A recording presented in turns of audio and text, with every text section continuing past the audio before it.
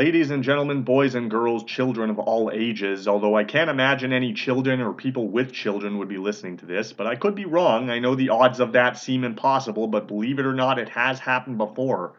Hello, my friends. You are listening to the Royal Ramble. I am your host, Blaine the Brain, and it is beginning to look a lot like Christmas.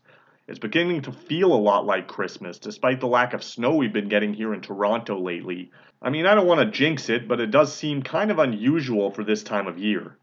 We may be getting some early Christmas presents, though, as early as next week. By we, of course, I mean us wrestling fans, as we have a few pay-per-views still to get through or premium live events in WWE land.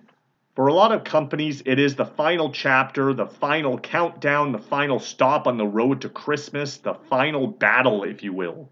And speaking of final battle, Ring of Honor is back next week with their premiere event, but is it really Ring of Honor, though?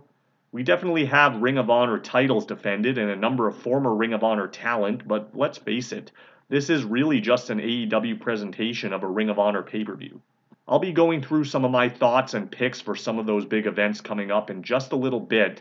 The UFC has their final pay-per-view next weekend as well with UFC 282.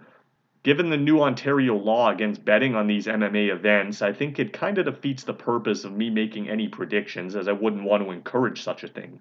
However, that won't stop me from talking about it. I'll certainly be reviewing that pay-per-view next Sunday along with the ROH Final Battle event and of course NXT Deadline also taking place that same day, December 10th.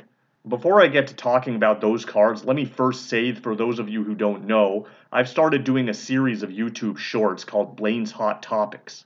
You can find those on my YouTube channel under my full name, Blaine Vandergreen, but I always post the links in the Facebook group as well. And while you're there, why not subscribe? I mean, I do have over 100 members of my Facebook community, but less than 20 YouTube subscribers. In the words of Hurricane Helms, what's up with that?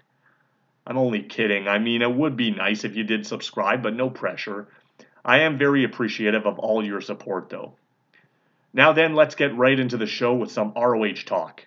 The main event will be for the ROH World Championship with Claudio Castagnoli challenging Chris Jericho. The stipulation is that if Claudio is unsuccessful in his quest for ROH Gold, he would have to join the Jericho Appreciation Society. I kind of figured that Jericho would hold the belt going into the show, which kind of removed a bit of my interest in the four-way match at Full Gear. And I'm not crazy about the stipulation here either, but it should be a strong match though, and I think hard to predict. Ultimately, I wouldn't want to end the show on a sour note, and so I think Claudio will be winning the title here, and I can only hope that he gets the royal treatment complete with streamers and pyro. Though it would be kind of funny to see what they do with him as a member of the JAS on TV, but that doesn't really seem like AEW's style, it seems more like a WWE angle. My other hope is that they don't do the typical AEW overbooking where we get either a ton of interference or a post-match angle to close the show. Just let the momentum breathe, I beg you. Another title match just announced this past Wednesday will be for the Pure title between defending champion Daniel Garcia and Wheeler Yuta.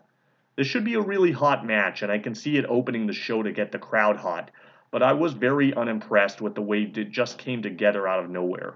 Given my prediction of the main event, I can see the JAS group losing all of their belts on this show, and thus I think we're getting another new champion here and possibly a breakup in the Jericho Appreciation Society's future. The television title is also on the line as Samoa Joe defends against Juice Robinson, which is kind of weird as they've been building towards a match between Joe and Wardlow on TV, but I guess understandable if they just want to do the Joe versus Wardlow match at an AEW event. Unless Juice will be sticking around full time, I can't see him getting the belt, unless Wardlow interferes and costs Joe the match and those two fight over the TNT title instead. Actually, now that I think about it, I think that just might happen given that Joe has two belts. Then you have the women's title match with Athena challenging Mercedes Martinez. It should be a really good match, but does it really mean anything? I mean, they've been positioning Athena as a heel lately, but Martinez is also kind of a heel, so not sure that I like that dynamic. Also, Martinez has been MIA for the better part of the year, so not sure how this match even came about to begin with. I would think the champ retains here, and maybe they work Athena into a program against an AEW talent moving forward. Shane Taylor randomly made his AEW debut this week as well, challenging Keith Lee to meet him in a tag match at Final Battle with Taylor's new partner JD Griffey. Lee and Taylor have history dating back to several years ago in ROH, and Lee's only backup is Swerve Strickland. It's no secret that the two of them have been having their own issues, so I'm not sure how this is going to go. I suppose they could do something where Strickland double crosses Lee, which we know is coming eventually, and then join Shane Taylor Productions or whatever that group is called. I'm assuming we'll see more of Taylor in AEW moving forward as well. So that's ROH, which will be in the afternoon, but the evening of Saturday the 10th has been booked by the NXT brand as they have their deadline event.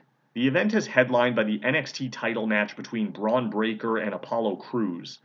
I gotta say, I'm not a huge fan of Crews. I think they've made multiple attempts to try and get this guy over, and nothing has really ever clicked for him. I don't buy him as a serious contender, and this just feels like a transitional feud for Braun, which has completely removed my interest in the match as well.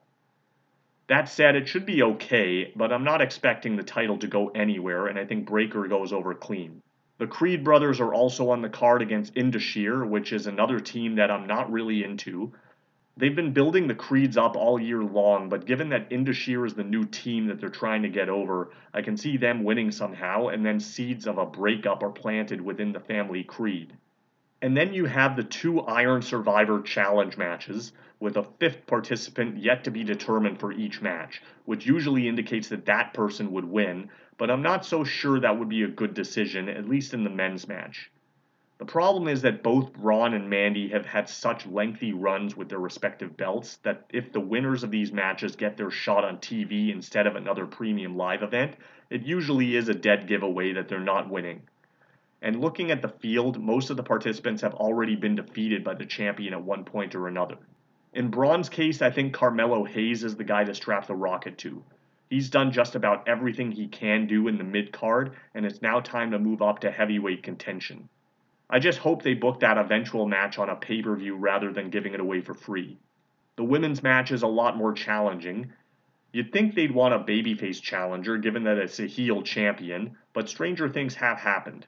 Unless the plan is a Mandy Rose face turn, in that case I can possibly see someone like Zoe Stark winning or even Cora Jade. I don't think it'll be Kiana James, so that really only leaves Roxanne Perez. I think she would actually make the most sense being the only babyface contender in this match, and I think someone the fans can get behind.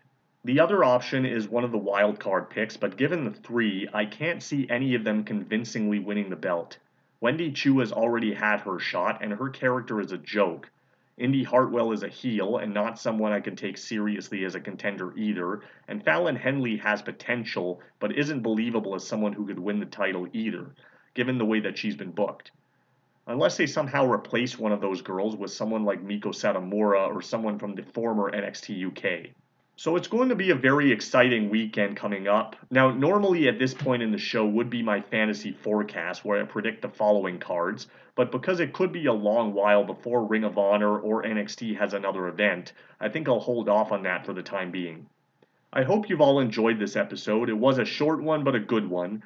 I will be back next weekend with a full recap of both of these events, as well as UFC 282. Until then, I leave you with an ABC.